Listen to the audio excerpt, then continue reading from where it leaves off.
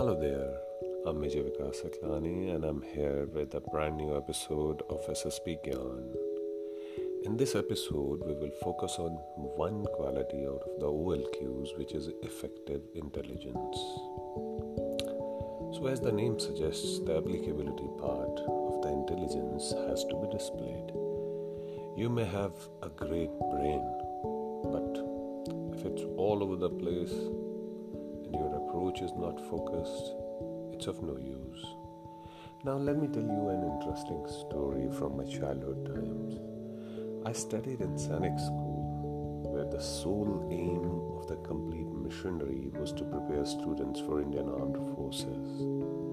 And every now and then, there would be a student doing exceptionally well in academics, but wouldn't be able to clear the SSB. As adolescent hero worshippers, we would hear and then say the same thing. That level of so-and-so student was too high, so SSB people let him go. You may have a laugh, and everyone has heard the story of Amitabh Bachchan and Shah Rukh Khan for not making it through SSB. At least those who have had the opportunity to face the board have all heard about these stories. So, what is the matter with these guys? Do they not want the intelligent people? The answer is yes, they do. But your academics doesn't necessarily determine your intelligence. And similarly, if you think that academics are not important, then also you are mistaken. All these people are looking for is how well you can utilize your intelligence to solve a particular given problem. That's one thing. And the applicability part of the intelligence is far more important, and it has to be effective in solving the given set of problems.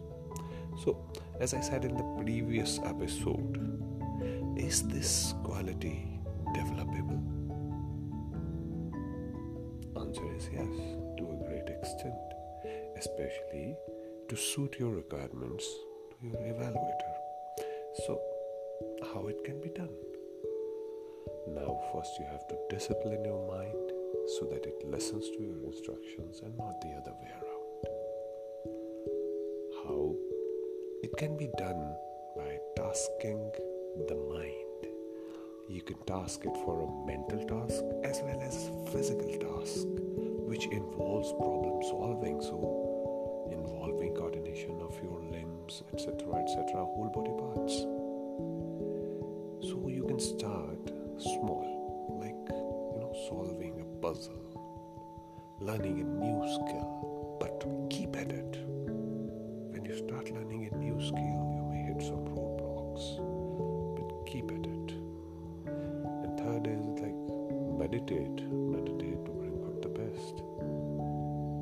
And finally, acceptance. Be firm in your resolve, but don't be adamant. It will stop your learning process.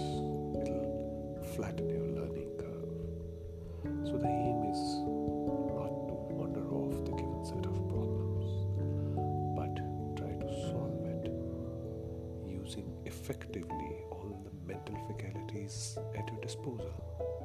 How do you do that? Be present. Use common sense. Stay calm. Solve the given problem as practically as possible. Those are the pointers for utilizing this quality. Bye-bye for now.